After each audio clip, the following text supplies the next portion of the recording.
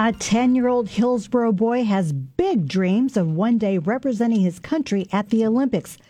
But for now, he's only focused on conquering the world. KXL's Jim Ferretti explains. Deegan Russell is one of the fastest 10-year-olds on a BMX bike. His secret? Practice. And now he has a shot at becoming a world champion. But this didn't happen overnight.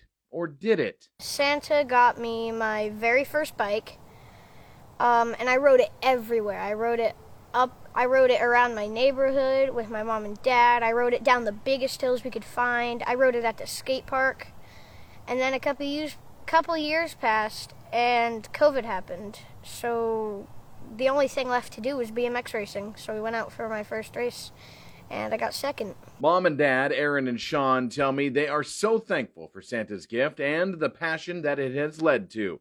In the past 2 years, Deegan has become a state champion, a national champion, and now he's planning on heading to France for the 2022 BMX World Championships this July. I'm looking forward to being able to race the fastest racers in the world, being able to ride that Olympic-style track, because World is kind of like Olympics for little kids, and then getting world champion. Now, remember, we started the story with Deegan's secret. Practice. And while there is a lot of that, this 10-year-old knows what comes first. School comes before BMX. If I don't get all my schoolwork done and completed, I don't get to ride my bike. There's no doubt that Deegan will hang with the competition at the World Championships if he can get there. We've set up a fundraiser. We're looking to raise about $5,000 for plane tickets and hotel and race fees and being able to buy the USA jerseys.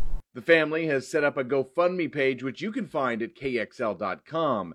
Deegan hopes to make an impression in France, both on the track and in the teaching of the English language.